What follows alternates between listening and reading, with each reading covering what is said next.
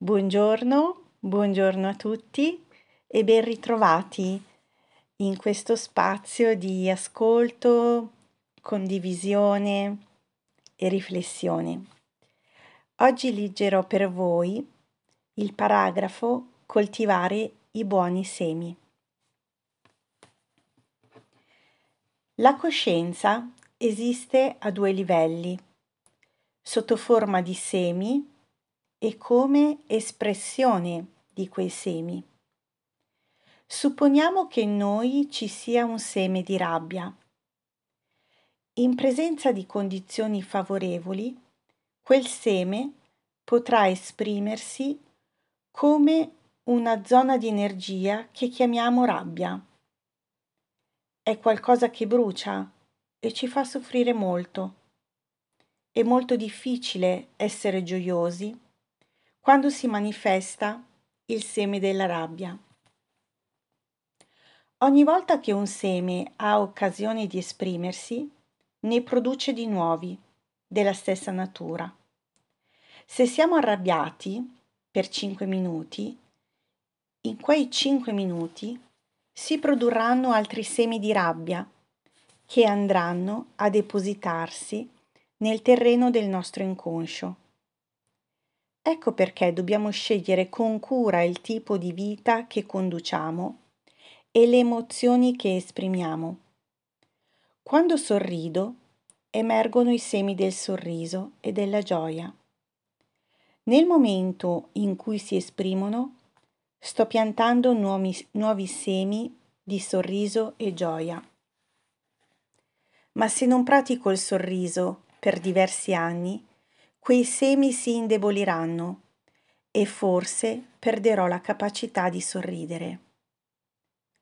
Dentro di noi ci sono tanti semi di diversa natura, positivi e negativi.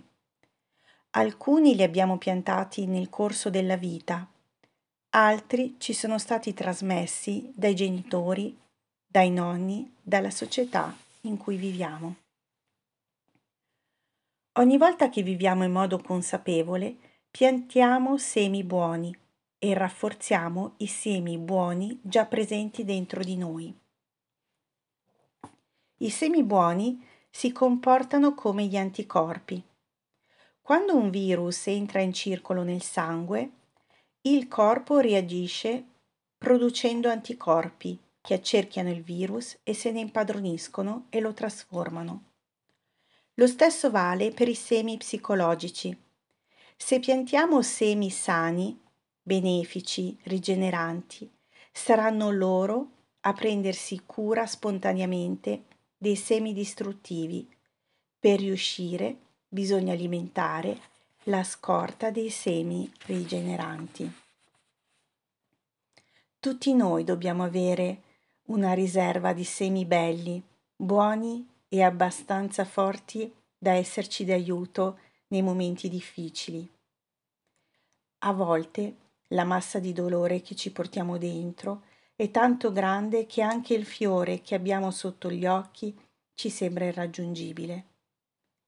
Allora ci rendiamo conto di avere bisogno di aiuto. Se disponiamo di una provvista rigogliosa di semi buoni, possiamo evocarne alcuni in nostro aiuto. Se avete un amico che vi sta a cuore, che vi capisce, se sapete che per sentirvi meglio basta sedervi accanto a lui anche senza parlare, potete evocare la sua immagine e respirare in sua compagnia. Questo semplice gesto può essere di grande aiuto in un momento difficile. E se è passato troppo tempo dall'ultima volta che lo avete incontrato e la sua immagine è un po' sbiadita per riportarla facilmente alla coscienza, allora c'è un'unica soluzione: comprare un biglietto e andare a trovarlo. E con questa bellissima suggestione vi saluto, vi auguro buona giornata e una buona attenzione nel coltivare i vostri semi buoni. Un abbraccio a tutti da Maria Grazia.